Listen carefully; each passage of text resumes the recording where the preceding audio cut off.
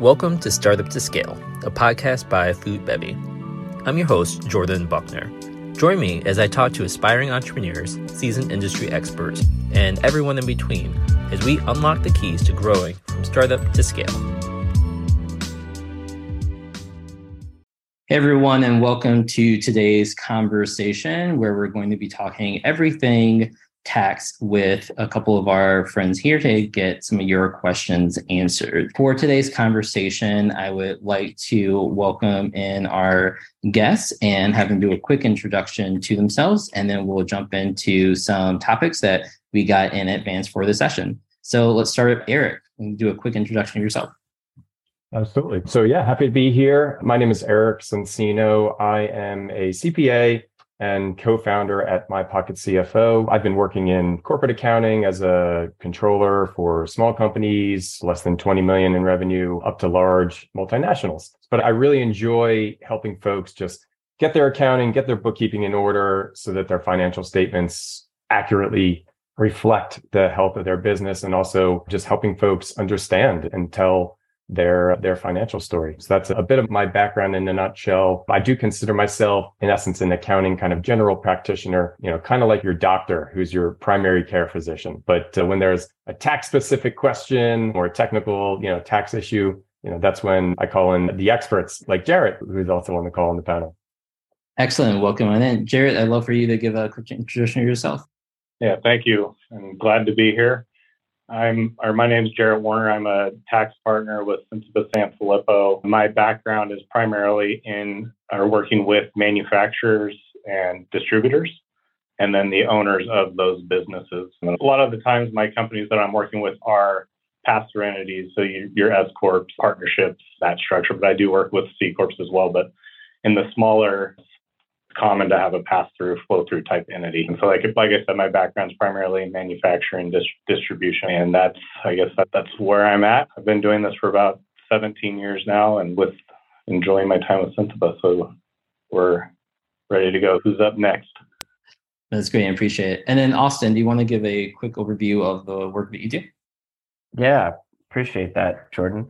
So I'm Austin. I'm head of partnerships for a company called Tax Taker. And essentially what we do is help startups and other technology companies and innovative companies secure government tax incentives. So we work with folks like Jarrett and Eric. We're kind of a member of the special teams. We come in and focus on kind of this one very specific portion of a company's accounting and do it very well, and then kind of leave it up to the folks like Jarrett to really to be the quarterback and stuff like that. So exciting stuff. We are able to save companies lots and lots of money every year, and these incentives are, available. It's a lot of companies are unaware that these incentives are available to them. So excited to kind of talk more about that a little later.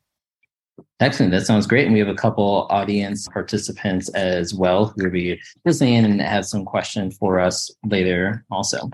So to kick us off, I think we're coming up into tax season very soon. We're kind of in the thick of it, and there's a lot of issues that founders and people in the food and beverage industry are dealing with. So, Eric, I'd love to kick off with you to understand what are the common kind of issues or mistakes that typically come up during this period. Yeah. So, one of the things obviously, you should be aware of as a small business owner is making sure that you file your taxes. Tax season, we're in the heart of tax season. I'm sure that, folks like Jarrett are very, very busy right now with the April 15th deadline coming up. But you want to get ahead and just, reach out to your tax preparer early. That's something that will make a big difference in order to just make sure that you get your taxes filed. Even if you have to file an extension, your tax preparer can help with that as well. So just, getting on your tax preparer's radar, getting in there, getting your books in order. That also helps for, the bookkeeping standpoint, making sure that, you're ready to go, at the beginning of the calendar year with all of your financials in order so that you can just kind of kick things off and get going for tax preparation. Excellent. No, I think that's really good. And then, Jarrett, what about you? What are some of the mistakes that you see CPG brands making? Yeah, I think, to Austin's point, not realizing what credits and incentives that they may qualify for. So there's, a lot of times the food manufacturers don't necessarily know that they might qualify for an R&D tax credit or a work opportunity tax credit based on their employee base. looking at one of the big things during the last couple years is the employee retention tax credit, and trying to identify whether or not you do qualify for that credit, because there's a number of different ways that you can qualify. If you're in a restaurant business or a business where tips are received, so tips credit. If you own your own building, potentially a solar credit if you put solar panels on. So identifying what types of credits you may benefit from. Another thing that we see is a lot of overcapitalization. You can have a fixed asset policy for your book purposes of $2,500. So a lot of companies actually have a policy much lower than that. So they can actually increase that to a $2,500 policy and allow a lot more expenses to go through. But a lot of the times it does depend on the business and whether or not it makes business sense to do. But that's something else that we see quite a bit of. One of the biggest things now with some of the new state tax laws is ensuring that you're filing in all the appropriate states that you need to be filing in. And a lot of that's changed now to a customer-based filing requirement rather than just where you have employees or you have inventory. You may be required based on where you have customers now. And along with that goes your sales tax filing requirements and any kind of gross receipts filings that you might have that you wouldn't necessarily be thinking of. There's a number of different things to kind of look into, but I think another item that we see quite a bit of is international tax exposure, to the extent that people are subject to international taxes or have an international presence. So we do see that coming up quite a bit, where you don't realize that you actually do have a filing requirement in the U.S. to report your international activities, but in addition to what you're doing internationally, you may be needing to file there. And then, Jared, are there any? I'm just kind of thinking through too, is like so most of our listeners are probably going to be under $5 million kind of in sales, grocery, food and bev. Are there any specific issues that you see founders run into? I know one thing that I see a lot, and frankly, we were learning through with my business, is accounting for cost of goods sold incorrectly and reporting it as a P&L instead of recording things as assets before they're sold. Is that something that you see a lot of too? We do. So, and that's a good point. It's an interesting point, actually, because the Tax Cuts and Jobs Act actually allows us under probably $26 million now in revenue over the last 3 years, the average gross receipts, to go ahead and do that where you're not carrying the inventory. You can expense your inventory as a cost of goods sold. But you'd have to do a change in accounting method to do that if you were previously capitalizing the inventory and carrying it on the balance sheet. Generally, business owners would like to track and know how much inventory they have on hand and understand their costs so that they make sure that they're charging sufficiently to have a profit. And especially with inflation the way it is now, you want to be able to really stay on top of your costs. But now, as a 5 million revenue company, you have the capability of expensing your revenue currently if you want to do that, and you make that election to do. So it's actually an option to be able to expense your inventory as it costs currently when it's incurred. And that's definitely good to know too. Have either of you or any of you seen issues with CPG brands working with like a tax accountant who doesn't specifically work in the food and beverage industry or kind of growing businesses? A lot of times I've seen founders work with they do like my family's personal taxes, and then we'll have them do our business taxes. Where are the kind of mistakes or missed opportunities do you see there? I would go back to on the... Go ahead, Jared. Yeah, sorry. I would kind of go back to the different types of credits that they may qualify for, and not having a full understanding of who qualifies for what. Like the research and development tax credit, a lot of people think that that's got to be in a more scientific type of field rather than a food manufacturer. So there's a lot of opportunity there to qualify. And some of it's around like the different payroll requirements. So S Corps, if you're a 2% shareholder, your health insurance needs to be included in your wages and then deducted on your personal returns. That gets missed quite a bit. Partnerships, the partners aren't supposed to be getting a W-2. They shouldn't be paid wages. They're paid as distributions and subject to self-employment tax. So things like that we see quite a bit when we take on some new clients that are coming from a one-person CPA shop. That's not to say that there's definitely very good one-person CPAs out there as well, but sometimes that's what we see as being missed. And Austin, you work with a lot of these tax credits. What are some of the questions that you see come up during this time? Yeah, I think One of the biggest ones we get is, well, what if I'm not profitable? If I'm not, if I'm operating in huge losses, can I still benefit from these tax credits? And Jarrett alluded to the R&D tax credit, which is kind of the one we focus on the most. And the answer is you can absolutely take advantage of, especially the R&D credit, if you are pre-revenue. The great thing about it is you can use it against payroll taxes. So if you're a company that's less than 5 years old and you have less than $5 million in gross receipts, you can elect to use the R&D credit as a dollar for dollar offset against payroll taxes. That 6.2% FICA tax that each and every employer has to pay in the country. So this is just such a good way to kind of just reduce that operating cost. And one of the other good things about it is you can take advantage of it every year, such as that you're continuing to invest in your product and make improvements to your product. So that's a very often a misconception about some of these tax credits. So I just can't use them if I'm pre-revenue. And also, let's dive into that R&D tax credit. What is it? What qualifies for, and looking at kind of packaged food and beverage brands, what are the things that typically would qualify for tax credits? Yeah. So to no fault of their own, so many food and beverage manufacturing and CPG companies, they're just unaware that they're eligible for these government-sponsored tax incentives, especially the R&D credit, and they can actually save tens of thousands or more every year for their investment in product development, for activities that they're already performing.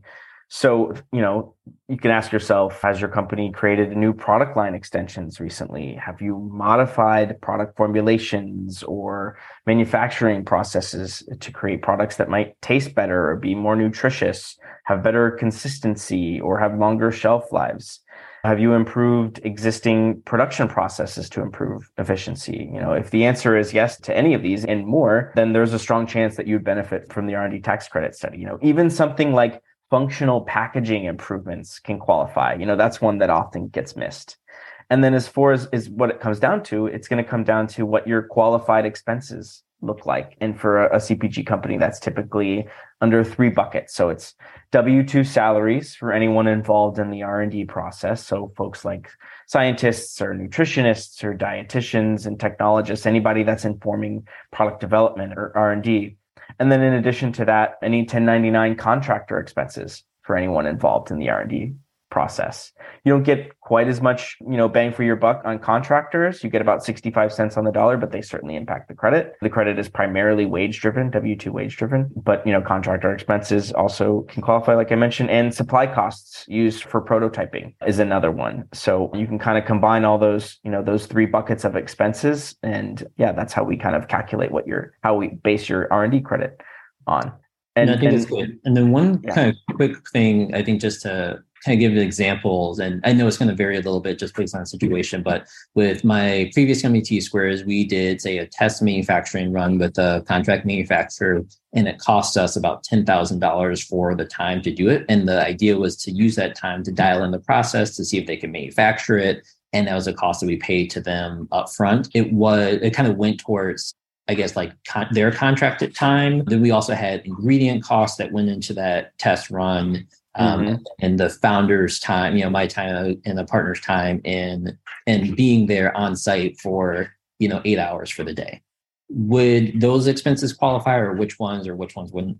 Yeah, absolutely. The short answer is yes. Almost all of those expenses would qualify. The only, kind of time that we wouldn't want to qualify for someone who's a W-2 employee, or maybe they're a contractor, is just things, kind of like administrative things, like hiring and firing or things like that. But anything related to product development, if you're informing product development in any way, then yes, those expenses can absolutely qualify. Okay. Even to add on to that, and Austin, correct me if I'm wrong, I think it also includes, like, if the owner or the founder is kind of managing and, has oversight, that time towards managing an oversight of, manufacturing process also counts, even if they're not like hands-on, doing it themselves. That's absolutely correct. And the good thing about it is the IRS actually allows for reasonable percentages of time. So you can estimate what your time might have, allocate your time, how much of that was spent towards R&D. And if you estimate that is 50% or 40%, and that sounds reasonable, and then you have some documentation to back that up, then that's completely fine. It doesn't have to be an exact percentage. You don't have to back into that and make, crazy calculations to back into that. It just has to be reasonable. No, that's awesome. Okay, perfect. I know there's a ton we can dive into deeper there, but I think that's something that brands should definitely consider and reach out to and really see what they can qualify for. I think the one thing I found is most brands assume that they don't qualify, and so they don't go through the process. But I always recommend that founders try and see what they do qualify for, because it can also go back a couple years. So it's not necessarily just this year's activities, but I think how many years can it go back, Austin? It's 3 years. Years. Statute of limitation lets you go back 3 years. Perfect. I think that's yeah. So switching issues.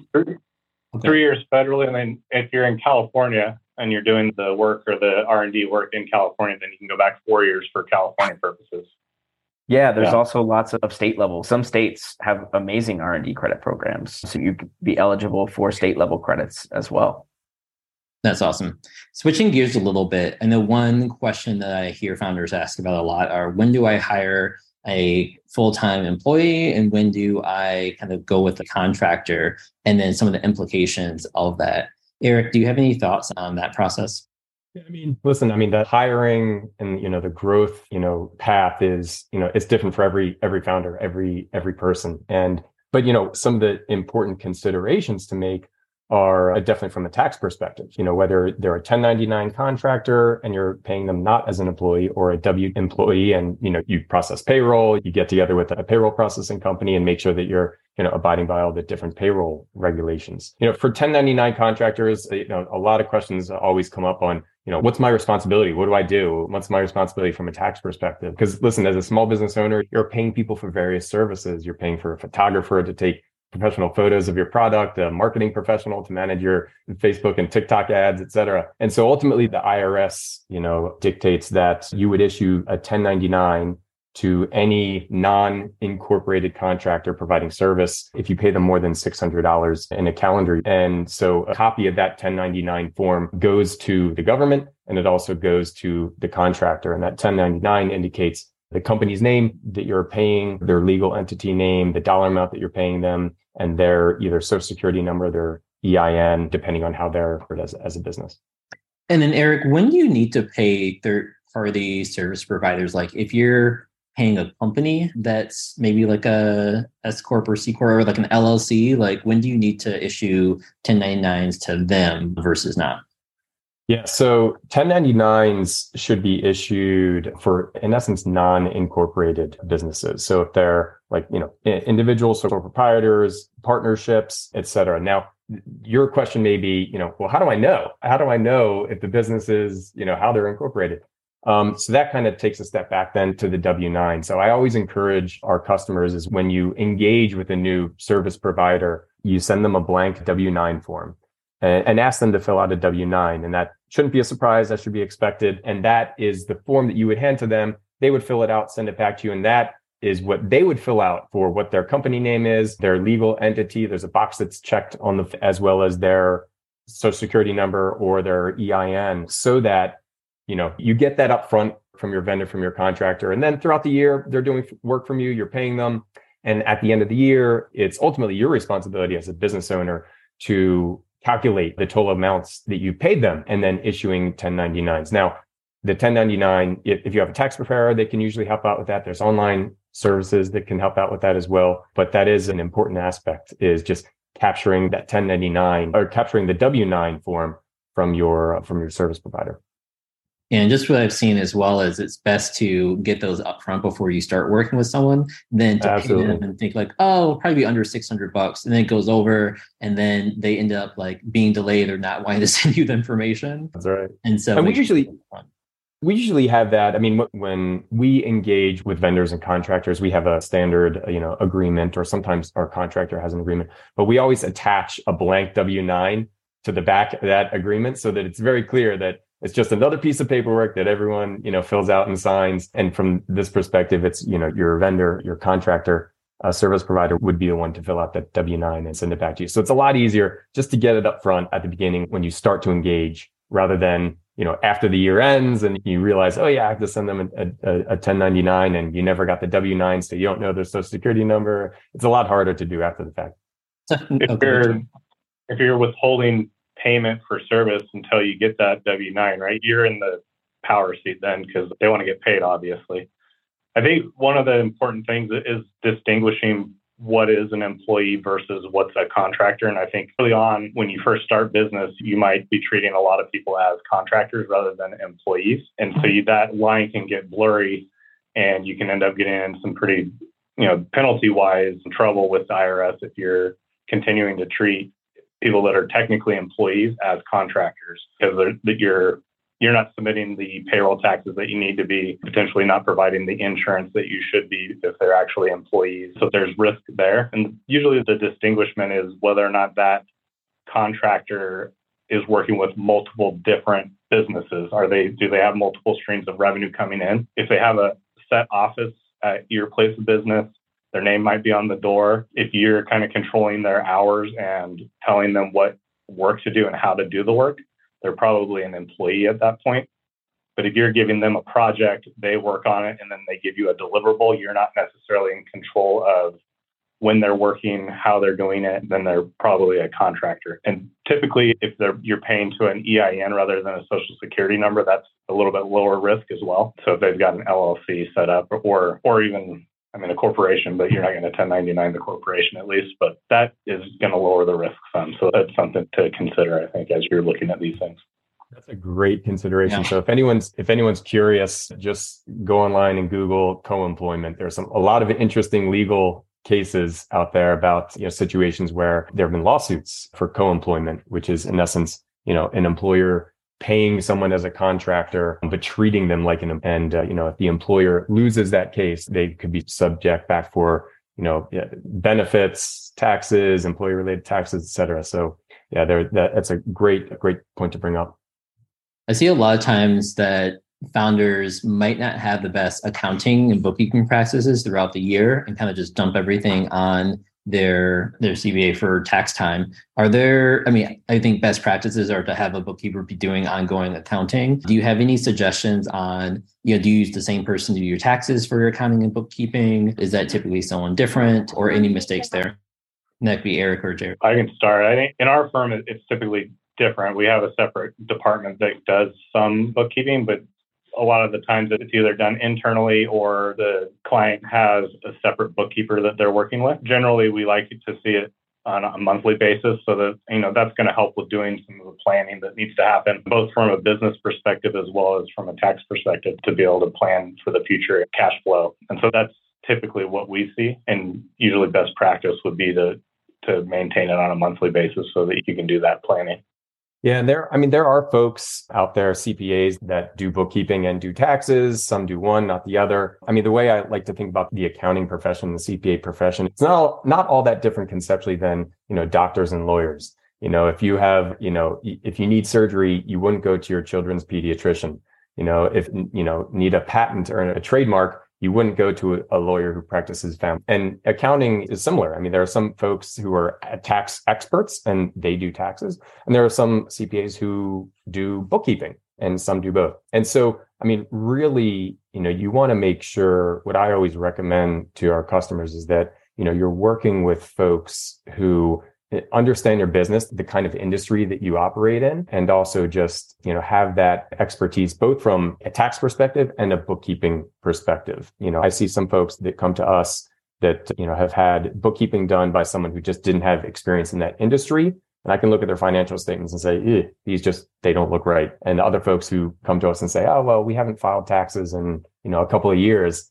They say, okay, well, we need to find, someone to help you with your taxes. So, that it is just important to make sure that you're working with folks who are, specialized and experts in your industry. And it could be, like I said, the same individual, but in many cases, it's different. You might be doing the bookkeeping yourself and have someone doing your taxes, or you might have a bookkeeper and someone else doing your tax preparation.